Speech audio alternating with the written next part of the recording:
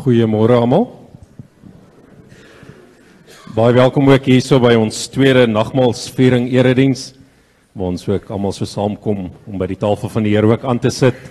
Op daardie noot ook baie welkom aan besoekers wat ook saam met ons is, almal wat aansoek gedoen het om saam nagmaal te vier.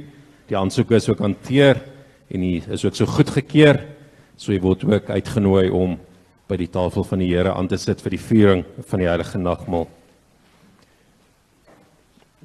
Net enkele afkondigings, as ons begin met attestate, na die Gereformeerde Kerk Littleton, broeder Andre en suster Wilma Vermaak, na die Gereformeerde Kerk Brooklyn, broeder Armand Pelser, en dan met attestaat verwelkom ons vanaf Gereformeerde Kerk Randburg, broeder Albert en suster Jolandi van Vieren, met dooplidmate Christian en Almi, en dan vanaf Gereformeerde Kerk Hartbeespoort, broeder Gerard Boslapt, en opgeneem vanaf NG Kerk Vallei, suster Marie Greiling.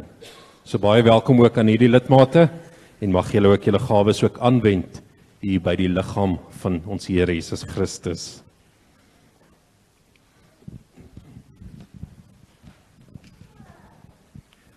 Ons ander sake prakties, ons kollektes onder die diens, direk na die eerste gebed, Dominee Johannes sal dit ook so aankondig, en dan ons deurkollekte vir die emeritaatsfonds.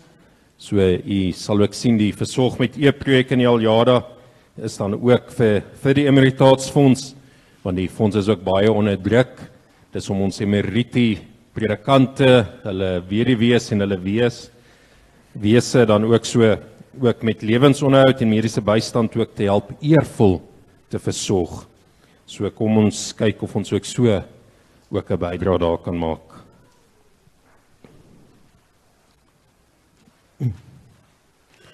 Indien daar enige nuwe intrekkers is, wat ook net meer van die gemeente wil uitvind, is welkom net na die diens hier by die klavier, ook net by mekaar te kom. Ons sal u graag ook daar wil ontmoet. En dan sal jy net sien by die nagmaalviering ook, ons doen dit ook aan tafel, gebruiklik al die wyke op een slag. Jy sal sien die liedere om aan tafel te sing is in die Aljada.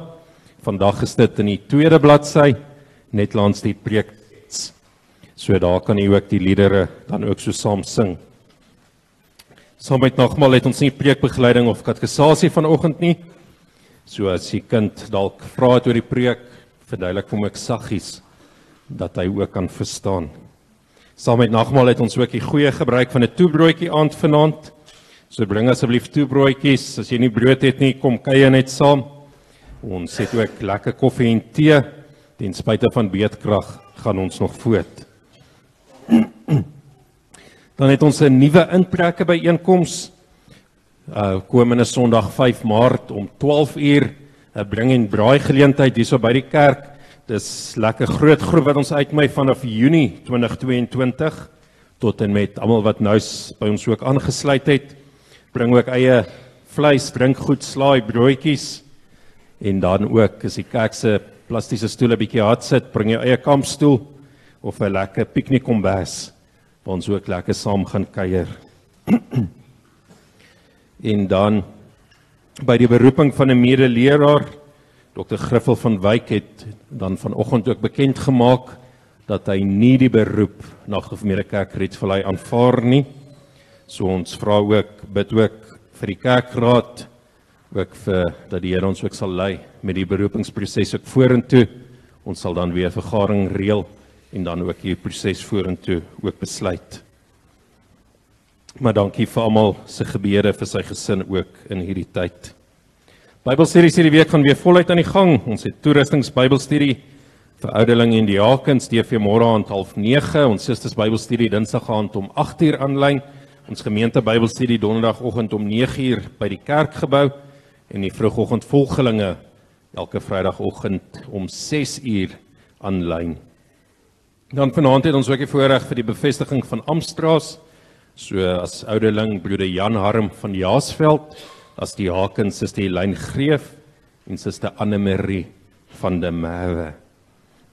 Dan ook met Amstraas sal jy ook sien, jy sal self seker ook weer as heelwat wyke vakant, ongeveer 41% van ons wyke is vakant.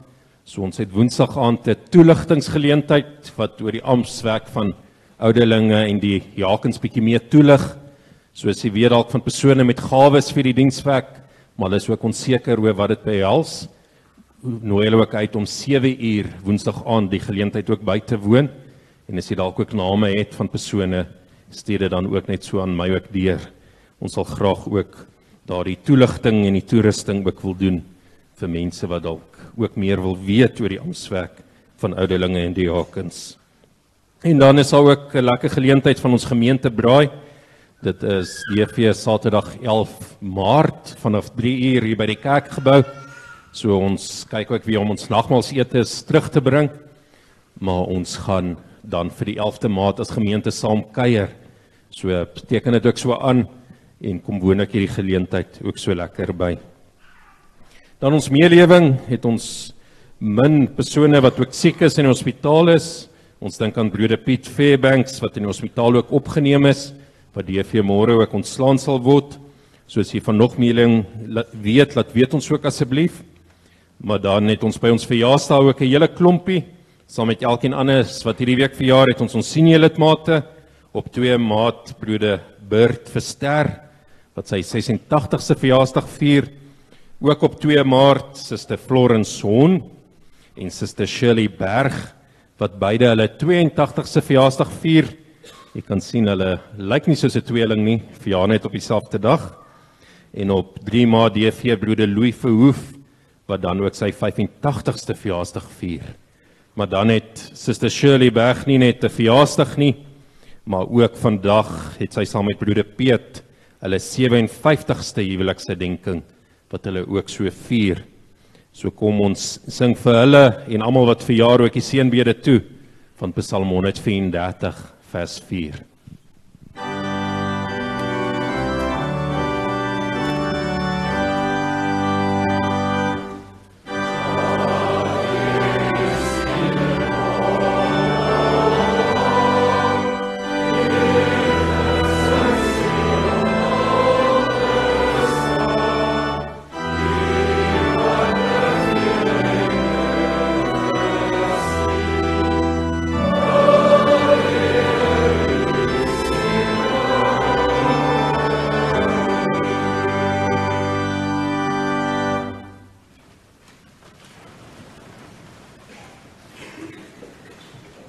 Goeiemôre geliefdes, wat 'n wonderlike voorreg vanoggend om saam die woord en die brood te breek, om te kan bymekaar wees, om die Here te kan aanbid, so gesamentlik en ook herinner te word aan sy offer deur die nagmaal saam te vier.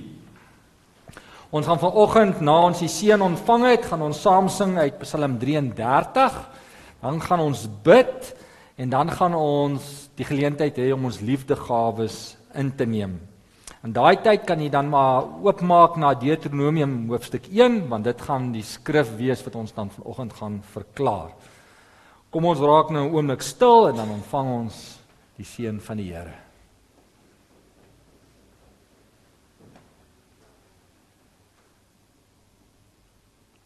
Ons hulp is in die naam van die Here wat hemel en aarde gemaak het.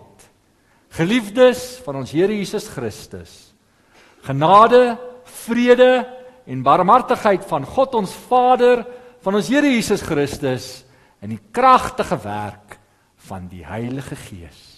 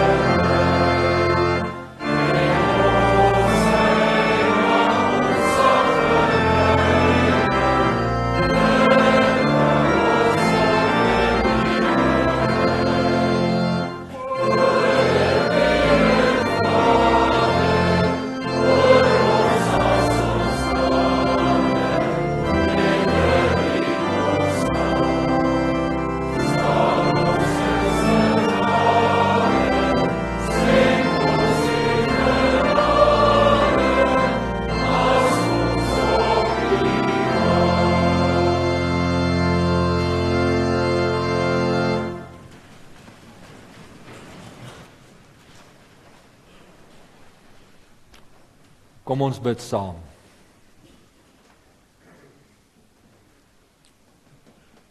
Ons Vader wat in die hemel is, geheilig is U naam. Ons het pas U lof met ons sang besing, en so wil ons ook U lof nou in ons gebed groot maak. Ja Here, dit ons hartsversigtiging om U te eer en te verheerlik met ons totale menswees. Met alles wat ons is, wil ons U naam vereer. Ons kom voor U in kinderlike afhanklikheid, Here, want ons weet ook as ons na ons lewens kyk, kom ons, want ons kan nie sonder U nie. Dis U genade wat ons dring, dis U wat ons dryf. Ja Here, ons kom met verootmoediging voor U. As ons kyk na ons eie lewens en hoe ons nog baie keer worstel met dinge in ons lewens. Maar dankie ook vir die geloof dat ons redding buite onsself soek en dat ons deur die geloof U omarm en aan U vasgryp. Dankie vir hierdie genadegawe, Here, van geloof. Dankie Here dat U vir ons U woord gegee het en direk met ons praat as ons U woord voorhou. Die voorreg om dit te kan aanhoor in ons eie taal. Ook dankie Heer dat ons ook vanoggend hier by mekaar kan wees om te hoor as U woord verklaar word. Wil U deur U Gees in ons werk, Here, ons versterk, ons aanmoedig, ja Here, ons tot bekering oproep en ons aanspoor om U na te volg. Ons bid in kinderlike afhanklikheid tot U, ons koning en Here, en in U naam vra ons dat U ons gebed sal verhoor. Ja, in die naam van ons Here Jesus Christus bid ons alleen. Amen. Daar is nou geleentheid vir ons liefdegawe en daarna gaan ons die skriflesing doen.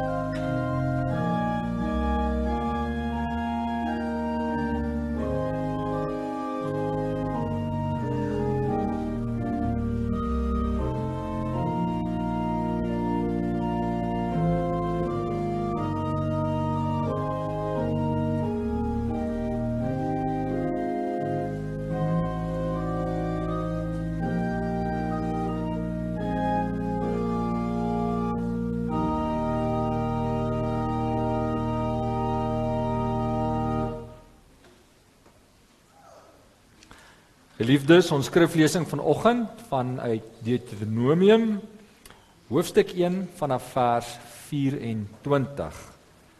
So hier in hierdie skrifgedeelte is die kinders van die Israeliete wat uit Egipte bevry is, en Moses is aan die woord, en hy praat met hulle en hy moedig hulle aan om nou die beloofde land in te gaan, en hy vertel hulle 'n bietjie van die geskiedenis van met hulle ouers, toe hulle ouers gevra het vir spieders om uit te gaan en te gaan die wêreld verken, en toe hulle terugkom, hulle rapport, en ons lees dan vanaf vers 24 oor hierdie rapport. Hulle het die bergwêreld ingegaan en by die Rietvallei gekom en dit verken. Hulle het van die vrugte van die land na ons toe gebring en vir ons kom sê, die Here ons God gee ons 'n goeie land. Maar julle wou nie optrek nie.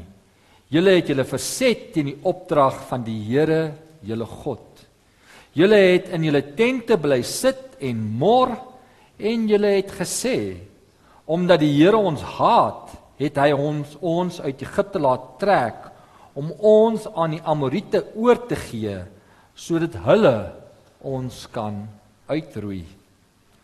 Waarheen kan ons nou gaan? Ons broers het ons moed gebreek, toe hulle gesê het, daar woon 'n volk wat groter en sterker is as ons. Hulle het groot stede en sterk hoë vestings. Ons het ook die Enakiete, die reuse, daar gesien. Toe het ek vir julle gesê, moenie bang wees nie, moenie vir hulle skrik nie. Die Here julle God gaan voor julle uit. Hy sal vir julle veg, net soos hy in Egipte voor julle eie oë alles vir julle gedoen het. Julle het in die woestyn ondervind hoe die Here julle God julle die hele pad waarlangs julle tot hier kon gekom het, gedra het soos 'n man sy seun dra. Maar tog het julle vertroue nie gestel in die Here julle God nie. Julle God wat op die pad voor julle vooruit gegaan het om kampplekke vir julle uit te soek. Snags het hy vir julle die pad met vuur aangewys en bedags met 'n wolkkolom. Toe die Here hoor wat julle sê, het sy toorn ontvlam en het hy 'n eed afgelê. Nie een van hierdie slegte geslag sal die goeie land sien, wat ek, die Here, hulle voorvaders met 'n eed beloof het om aan julle te gee nie. Net Caleb, seun van Jefune, sal die land sien. Aan hom en sy nageslag sal ek die grond gee waarop hy geloop het, want hy het die Here getrou gevolg. Ons fokus vanoggend hier vanaf vers 29, waar Moses vir die volk sê, moenie bang wees nie, moenie vir hulle skrik nie. Die Here julle God gaan voor julle uit en hy sal vir julle veg, net soos hy in Egipte voor julle eie oë alles vir julle gedoen het. Julle het in die woestyn ondervind hoe die Here julle God julle die hele pad waarlangs julle tot hier toe gekom het, gedra het, soos 'n man sy seun dra. Maar tog het julle vertroue gestel, nie julle vertroue gestel in die Here julle God, wat op die pad voor julle vooruit gegaan het om kampplekke vir julle uit te soek nie. Snags het hy vir julle pad met vuur aangewys en bedags met 'n wolkkolom.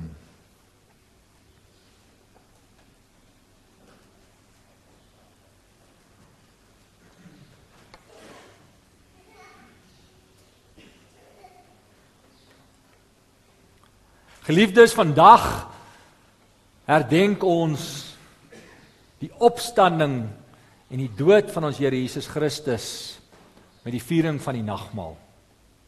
En ons is hier by mekaar om hom te loof en te prys, en ons wil vandag uit die woord van die Here praat met iets wat in ons tyd baie na voorkom. En dit is vrees. Mense is bang. En om bang te wees per se is nie verkeerd nie. Dit is goed om bang te wees en te weet ek moenie my hand in die vuur steek nie want die vuur gaan my brand. Ja, ek gaan nie onverskillig wees en omdat ek nie kan swem nie in die see ingaan nie. Ek moet bang wees vir die see. So daar is tye wat ons definitief moet vrees en bang wees. Maar ons wil vanuit die lig van hierdie skrifgedeelte gaan kyk na ons vrese. Want in hierdie skrifgedeelte word dit duidelik dat vrees ook kan 'n aanduiding wees van klein geloof en selfs ongeloof. Veral as dit vrees is wat nie na die Here kyk nie, maar net fokus op my probleme. Daarom is ons tema glo eerder as vrees, want God is by jou. Hier kry ons nou 'n beskrywing van 'n stuk geskiedenis waarby ons vanoggend wil stil staan, waar die Here ook van ons openbaar wie hy is en wie die mens is sonder hom. Ons sien hier is die Israeliete, die kinders van Jakob, wat die Here onder leiding van Moses uit die volk Egipte sy hand gered het. Met die grootste wonderwerke het die Here hulle bevry. En toe neem hy hulle deur die woestyn en daar sien ons in ons skrifgedeelte het die Here hulle gedra. As ons dink hoe die Here vir hulle byvoorbeeld toe die Egiptenare aangestorm gekom het en hulle in die see vasgekeer was, die see oopgekloof het en hulle droogvoets daardeur gegaan het. Hoe die Here vir hulle brood gegee het in die vorm van manna om te eet en toe hulle klaar selfs vir hulle vleis gegee het. Dat die Here hulle gelei het deur vuur en wolkkolom. Hulle kon die nabyheid van die Here ervaar. En tog, ten spyte hiervan, sien ons, toe hulle nou op die grens kom van die beloofde land, die verspieders uitstuur en toe die verspieders terugkom, en die verspieders sê, ja, hierdie is 'n wonderlike mooi land, daar's vrug, daar's plek, maar die mense in hierdie land is sterker as ons. In hierdie land bly mense in stede met mure om. Ons kan hierdie stede nie invat nie. En in hierdie land is daar reuse. En skielik sien ons hierdie reaksie wat ons menslik gesproke vanuit waar ons kyk nie kan verstaan nie.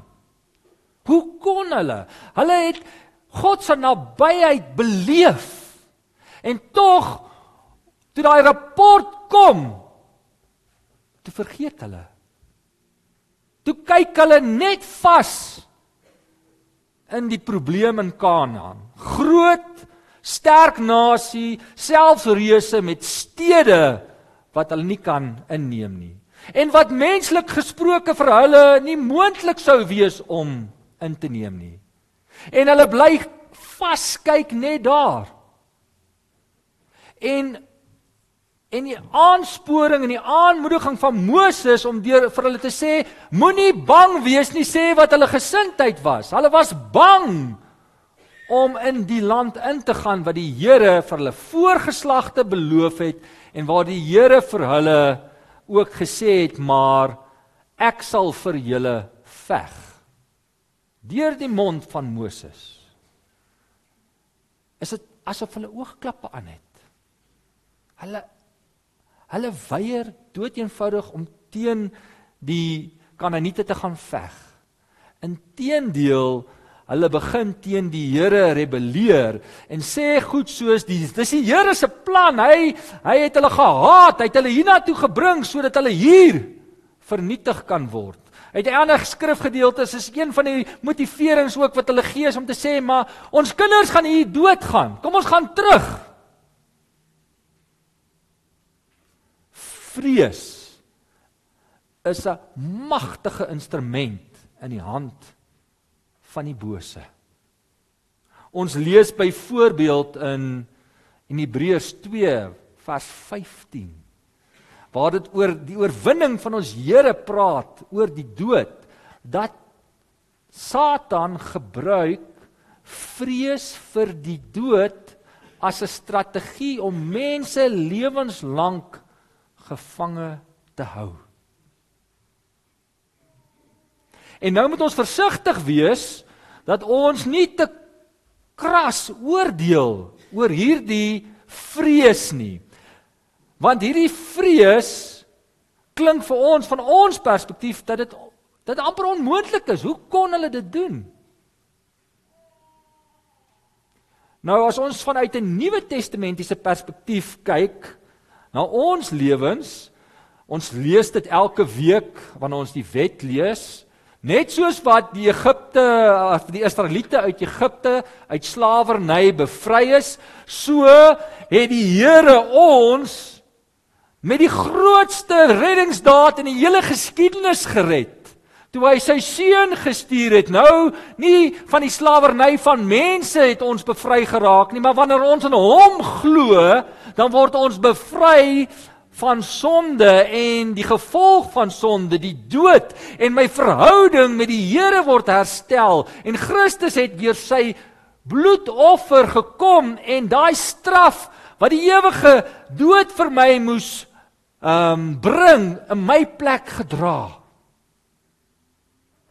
Die grootste geskenk, die grootste wonder van alle eeue, dat God sy seun stuur, dat hy ons so lief het, dat daai einste seun sê, my God, waarom het U my verlaat? Soos wat in die nagmaalsformulier ook sê, sodat ek en jy, as ons in die geloof God omhels, nie meer deur God verlaat sal word nie. En die vraag is, wanneer ons gekonfronteer word met dinge wat vir ons lewensbedreigend is, byvoorbeeld.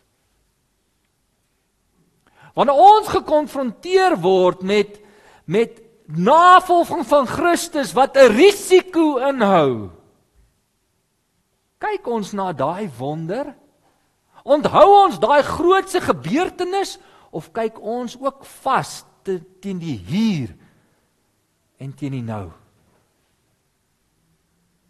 In hierdie geval wat ons nou lees, dan sien ons in die antwoord wat Moses gee, dat hierdie vrees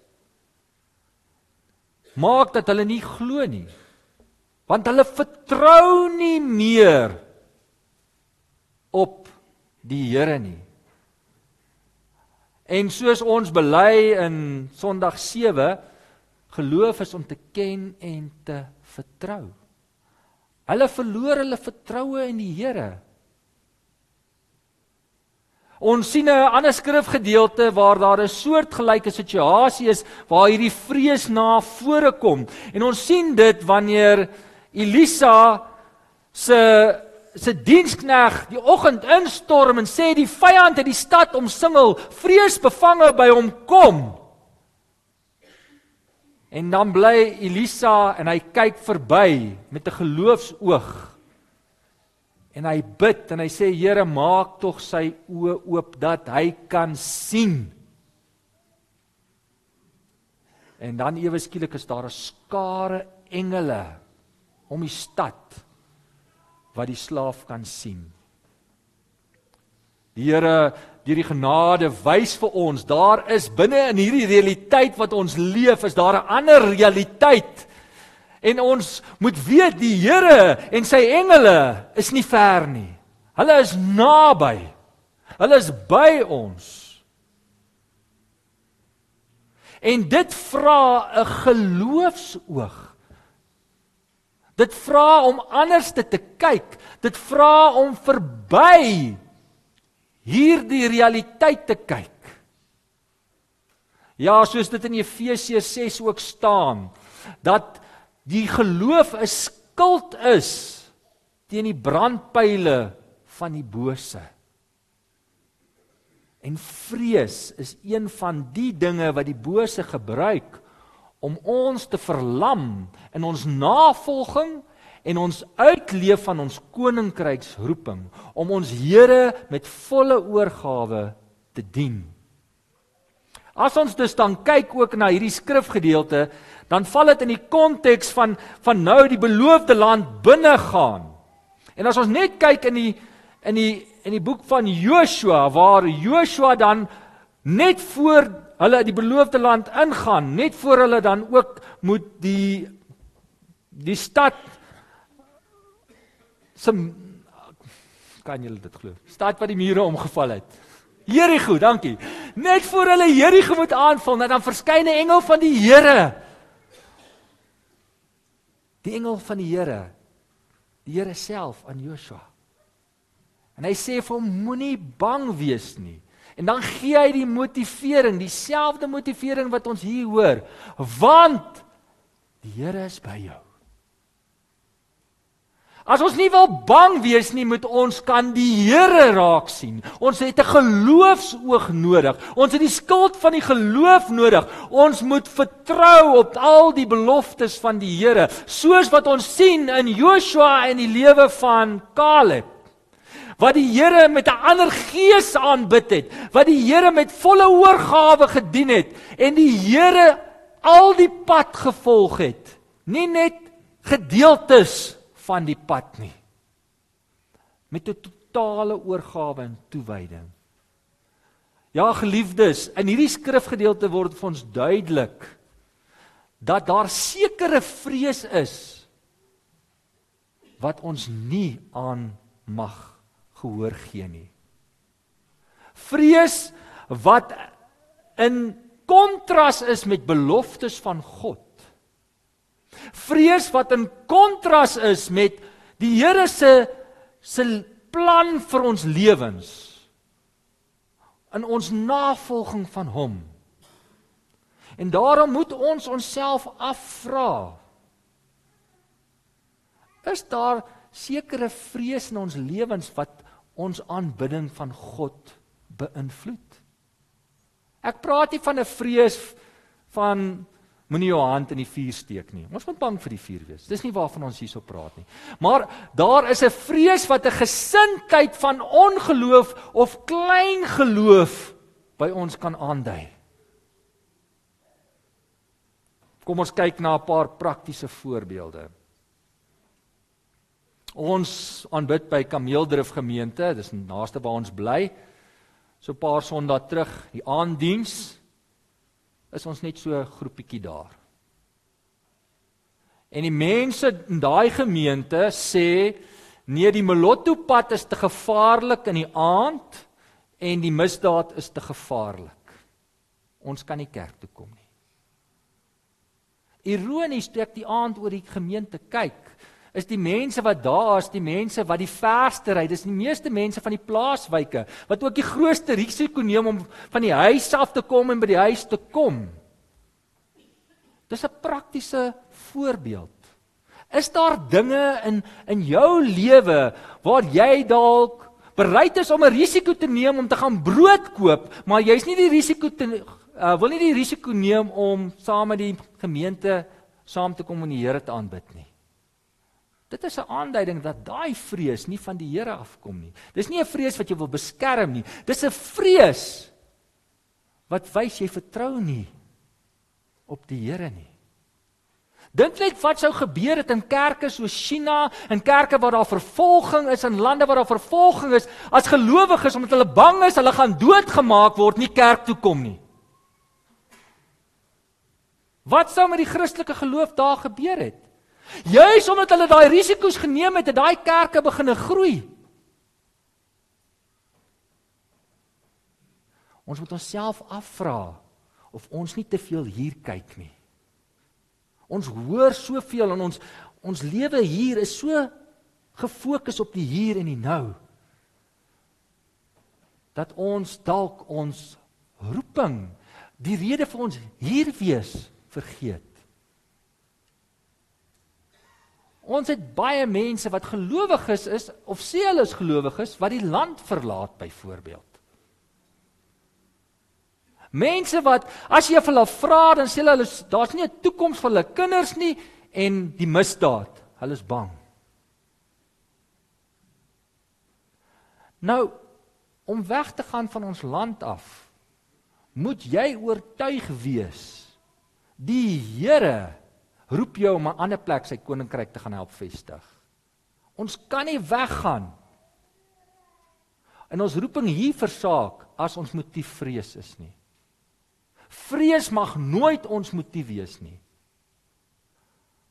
Want ons het 'n roeping ook in hierdie land. So ons kan net gaan na 'n ander land as die Here sê, maar ek het vir jou roeping vir daai land. Ek stuur jou en dit is reg. So die gaan is nie verkeerd nie, die motief moet jy jouself afvra. Gaan jy omdat jy bang is of gaan jy omdat die Here jou roep om daar sy evangelie te gaan bou en sy koninkryk te gaan uitbou met die gawes wat hy jou gegee het. Selfs kan 'n mens die onderliggende motief van vrees sien in ons nie meeleef met mekaar nie tyd het vir mekaar nie, want ons is so bang dat ons nie dink die Here sal ons daaglikse brood vir ons gee nie. Ek moet so werk vir geld en vir my huis en vir al die goede wat ek het nie tyd vir my medemens nie, ek het nie tyd vir God se koninkryk nie, ek het tyd nie selfs vir my kinders tyd nie. Die onderliggende is 'n vrees, die Here sal nie vir my sorg nie, ek moet self. So geliefdes, as ons vanoggend na hierdie skrifgedeelte luister, moet ons onsself afvra, kyk ons net hier en die nou? Of sien ons God se nabyheid en sy sorg en sy teenwoordigheid en dat hy vir my 'n roeping het, dat hy vir my gawes gee wat ek aanwend hier in sy kerk en daar waar hy my roep buite sy kerk, daar waar ek leef. En dat ek daai gawes gebruik om hom te eer en te aanbid. Of is my lewe so hier gefokus dat ek nie hierdie geloofsoog het nie, dat ek nie kan sien nie, dat ek beangs lewe. Ons hoef nie in vrees te lewe nie. Ons hoef nie. Want die Here beloof ons dat die dood ons nie van hom kan skei nie. Jy sien, dis wat Satan gebruik. Hy gebruik die vrees van die dood om mense te verlam en te verslaaf. Maar ons hoef nie bang te wees nie, want ons het goeie nuus. Jesus Christus het opgestaan. Hy het van die kruis af in die graf gewees. Hy het werklik opgestaan. Hy lewe, hy regeer nou uit die hemel. Hy bestuur die geskiedenis. En hy het 'n rol en 'n plek vir elkeen van ons. En ek moet seker maak, ek is daar waar hy my roep. En dat ek my gawes daar gebruik. En dat ek nie vrees gebruik om so hier te kyk en nie meer God raak te sien nie. En daarom as ons nou nagmaal gebruik, dan weet ons gebruik nagmaal omdat ons wil onthou en ons wil glo in hierdie verlossingsdaad. Die brood en die wyn is nie my redding nie. Die brood en die wyn kan my nie red nie. Dit is net iets wat my kom herinner aan daai grootse offer, daai nabyheid van God en die uitstorting van die Heilige Gees wat my sal lei om die Here te volg. Maar as ek hierso kom en ek kom nagmaal toe, maar ek kom nie kerk toe nie, is die vraag, hoekom? Hoekom dink jy moet nagmaal toe kom en nie kerk toe kom nie? Nou is hierdie kerk vol. Dink jy die Here wil die aanbidding hê? As jy gaan lees in die Ou Testament, dan sê hy, dis nie die aanbidding wat hy soek nie. Hy soek jou hele hart, hy soek jou hele lewe. Hierdie brood en wyn kan jou nie red nie. As dit is jou motief, dan is dit 'n motief wat vals is. Daar's 'n onderliggende vrees, dis 'n bygeloof. God alleen kan jou red. Dit is net iets wat jou vertel van die redding van die Here. Daarom geliefdes, hier is ons wil fees vier vanoggend. Maar vra jouself af, hoekom is jy hier? Die wonderlike van die woord. Ons gaan dit in die formulier hoor. Die woord roep ons op om te bekeer, om te draai. Die nagmaal is juis vir ons wat sondig en worstel met ons sondes. Dis juis om ons geloof te kom versterk. So, as die Here nou met jou praat en jy weet daar's vrese in jou lewe, bring dit na die Here toe. Sê vir die Here, vergewe my Here, kom word versterk in die geloof. En kyk op en kyk deur en sien Christus raak, daar waar hy regeer in die hemel. Die nagmaal is juis vir ons wat worstel met sonde. Maar leef dan in lyn met wat God in sy woord vir ons leer. Deur die Heilige Gees kyk ons op. Ons leef in sy woord. En ons leef tussen mense in navolging van God. Ons is hier met een doel. En dit is om die Here met ons hele lewe te aanbid. Volhard daarmee as dit jou hartgesindheid is. Maar as dit nie is nie, as jy dink daar's 'n stukkie van jou lewe wat jy eenkant kan hou, kom tot bekering. En loof en prys die Here met jou hele lewe. Jou hele lewe is die aanbiddingsoffer wat die Here nou van ons vra as volgelinge van Jesus Christus. Amen. Geliefdes, ons gaan voor ons die nagmaalformulier aanhoor, gaan ons sing uit Psalm 46, vers 1 en 6, waar ons hierdie tema kry van in ons nood, ons vertroue op die Here te vestig, en daarna gaan ons dan saam nagmaal vier. Kom ons sing dan Psalm 46, vers 1 en 6.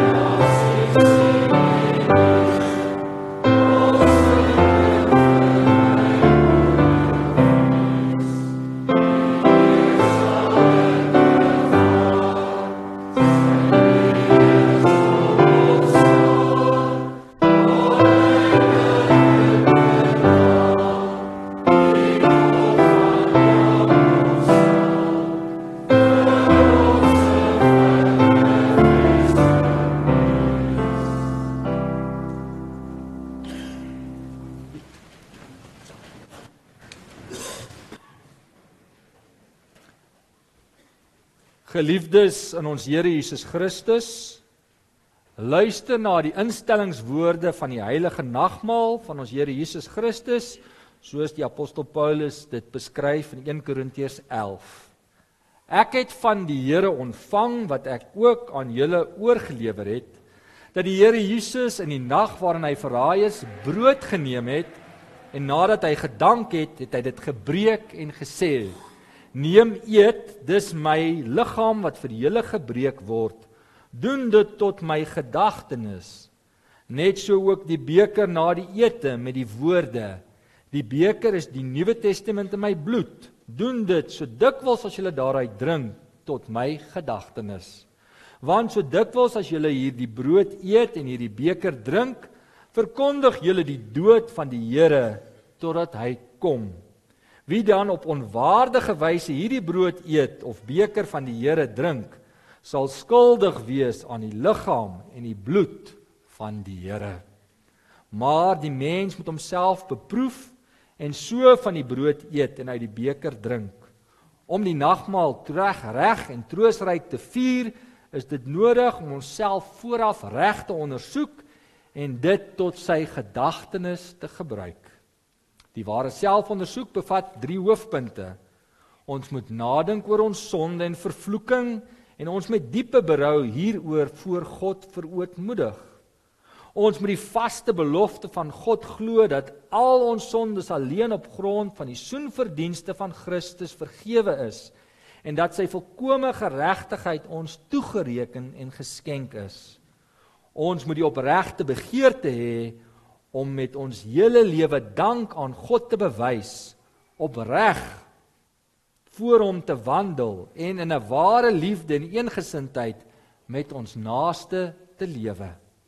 Wie so gesind is, wil God in genade aanneem en in die seëninge van die nagmaal laat deel. Maar hulle wat hardnekkig en sonder berou God se gebod oortree, eet en drink 'n oordeel oor hulself. Hoor mooi, wat hardnekkig en sonder berou aan die nagmaal wil deelneem, oortree die gebod. Daarom verkondig ons aan alle afgodsdienaars, towenaars, waarsêers en die wat aan hulle glo, godlasteraars en skeermakers in kerk en staat, mynediges en ongehoorsaames, moordenaars en toosoekers, egbrekers, hoereders, dronkaards, diewe, rowers en dobbelaars en gierigaards om nie na die nagmaal van die Here te kom nie. Want niemand wat liefdeloos en aanstootlik lewe, het deel aan die ryk van Christus nie. Tog kom ons nie na die nagmaal omdat ons onsself sondeloos en volmaak ag nie. Inteendeel, ons kom juis omdat ons lewe buite onsself in Christus soek. Daarmee erken ons dat ons van nature deur die sonde dood is. Ons het inderdaad nog baie gebreke, 'n gebrek aan geloof, 'n gebrek aan ywer in God se diens, 'n gebrek aan liefde tot God en ons naaste. Ons het egter deur die genade van die Heilige Gees van harte berou oor ons sondes en begeer opreg om volgens al die gebooie van God te lewe.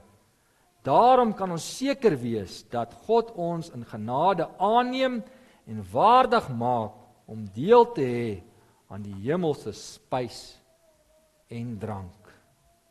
Die Here leer ons die doel van die nagmaal, wanneer hy sê, doen dit tot my gedagtenis. Om dit te doen, moet ons opreg glo dat hy deur die Vader na hierdie wêreld gestuur is, dat hy ware mens geword het, en as sondelose lam die toorn van God gedurende sy hele lewe op aarde vir ons gedra het. Hy het met volmaakte gehoorsaamheid God se wet vir ons vervul. Hy het ons smaad gedra, sodat ons nooit weer tot skande sou word nie. Hy is onskuldig ter dood veroordeel, sodat ons voor die gerig van God vrygespreek kan word. Hy is aan die kruis gespyker om die skuldbrief van ons sondes daarin vas te naal. So het hy ons vervloeking op hom geneem, om ons met sy seun te vul. Hy het helse pyn en smart en bange godsverlatenheid gelei toe hy uitgeroep het, my God, waarom het u my verlaat? Sodat ons nooit meer deur God verlaat sou word nie. Eindelik het hy met sy dood en bloedstorting die ewige genade verbond bekragtig met die woorde, dit is volbring. Wanneer ons so aan hom dink, word die tekens van brood en wyn telkens weer 'n versekering dat hy hom in ons plek oorgegee het en dat hy ons so seker met sy liggaam en bloed voed, as wat ons die brood en die wyn eet en drink. So wil die lewende Christus deur sy Gees ons van sy liefde verseker en ons tot die vaste wete bring dat ons ook tot hierdie genadeverbond behoort. En elke maal as ons nagmaal vier, verkondig ons sy dood totdat hy kom. Daarom laat die fees van die nagmaal ons ook met groot verlange uitsien na die bruilofsmaal van die Lam. So leer die nagmaal ons om die enige kruisoffer van ons Here Jesus Christus as die enigste grondslag van ons saligheid in die geloof te omhels. Daar is sy liggaam gebreek en sy bloed vergiet tot volkome versoening van al ons sondes en het hy vir ons die ware voedsel en drank van die ewige lewe geword. Deur sy dood het hy ook vir ons die lewendmakende Gees verwerf, wat ons aan Christus in ware gemeenskap verbind en al sy rykdomme laat deel. Dieselfde Gees bind ons ook as lede van een liggaam in ware liefde saam. Omdat ons almal aan die een brood deel het, is ons almal een liggaam. Daarom moet ons almal wat deur die geloof in Christus ingelyf is, hierdie eenheid in liefde met woord en daad teenoor mekaar bewys. Maar God deur sy Gees ons daartoe help. Amen. Laat ons nou eers voor God verootmoedig en hom gelowig om sy genade aanroep. Barmhartige God en Vader, ons dank U dat ons die troostryke gebeurtenis van U Seun Jesus Christus se bitter dood mag gedenk. Ons bid U gee deur die Heilige Gees 'n opregte vertroue in ons hart, om ons al meer aan U Seun oor te gee, sodat ons met hom die hemelse brood verkoop word en nie meer in ons sondes nie, maar in hom mag lewe. Verseker ons dat U ons genadige Vader is en ons U kinders en erfgename. Help ons om onsself te verloon, ons Heiland te bely en met verlange te wag op sy terugkoms, wanneer hy ons in die ewigheid tot hom sal neem. Verhoor ons, o God en barmhartige Vader, om Jesus ontwil. Amen.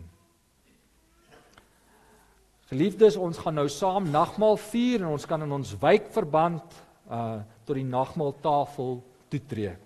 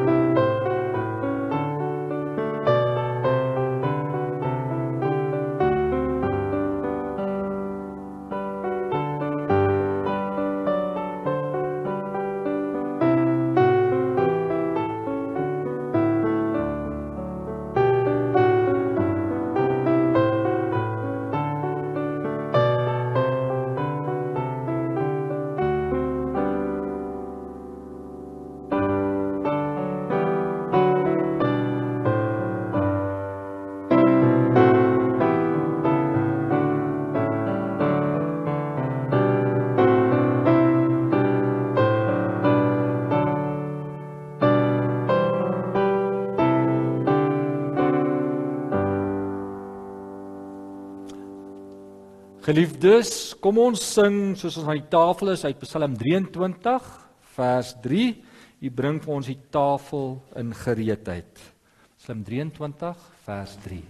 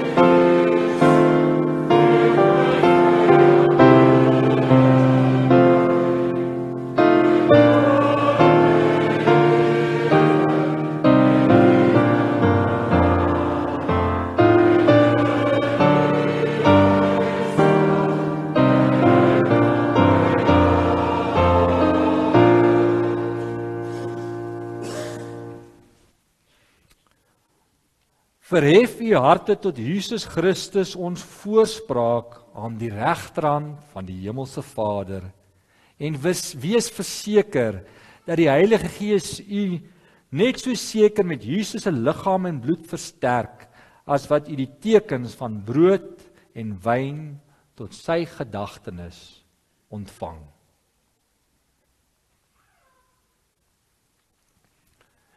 Die brood wat ons breek, is gemeenskap met die liggaam van ons Here Jesus Christus. Neem, eet, gedenk en glo dat die brood van ons Here Jesus Christus, die liggaam van ons Here Jesus Christus gebreek is tot volkome versoening van al ons sondes.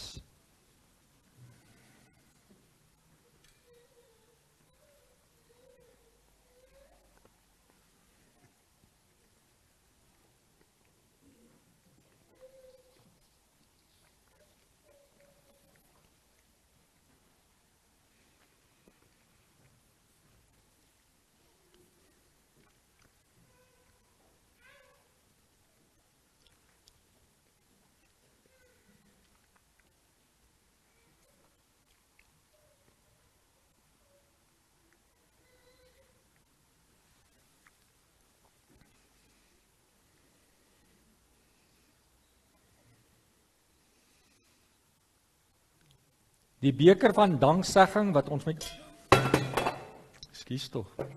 Die beker van danksegging wat ons met danksegging seën, is gemeenskap met die bloed van ons Here Jesus Christus.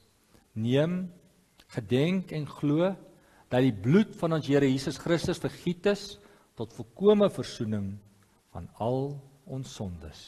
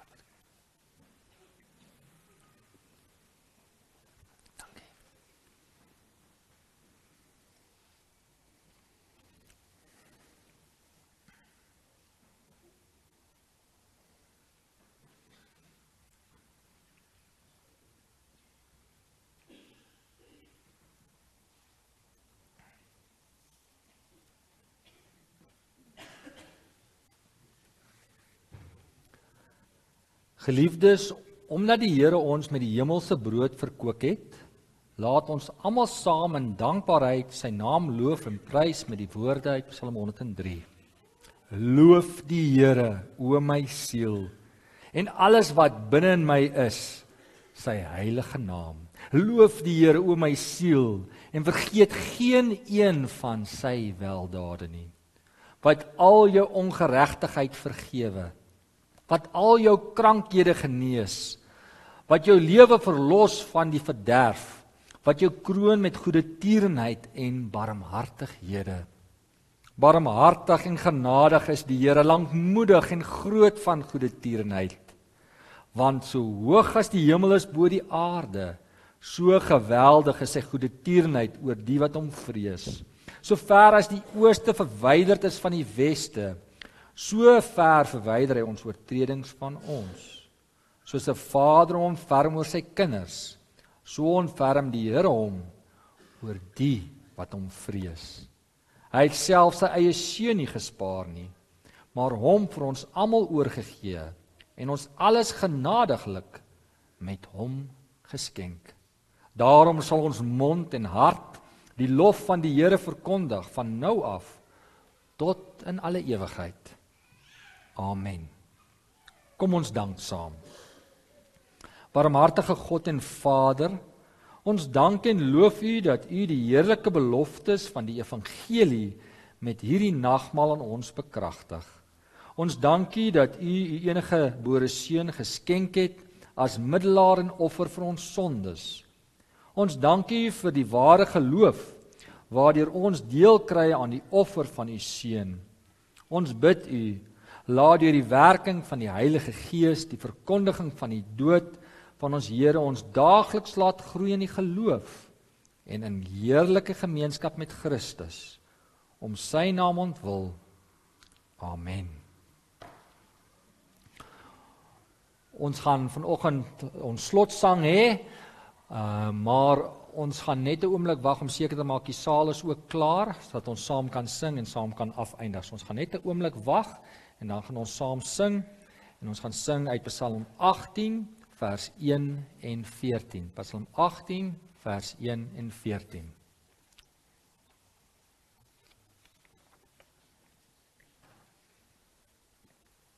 Ons kan maar sing, ek het die teken gekry, ons kan maar sing daarso, Christine.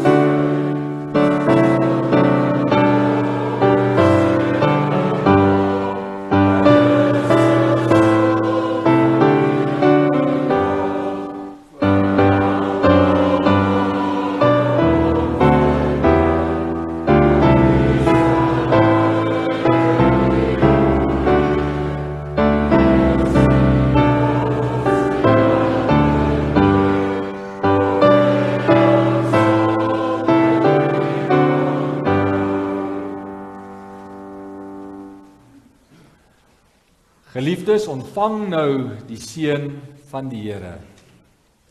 Die Here sal jou seën en jou beskerm. Die Here sal jou genadig wees en sy aangesig oor jou laat skyn. Die Here sal jou gebede verhoor en aan jou sy vrede gee.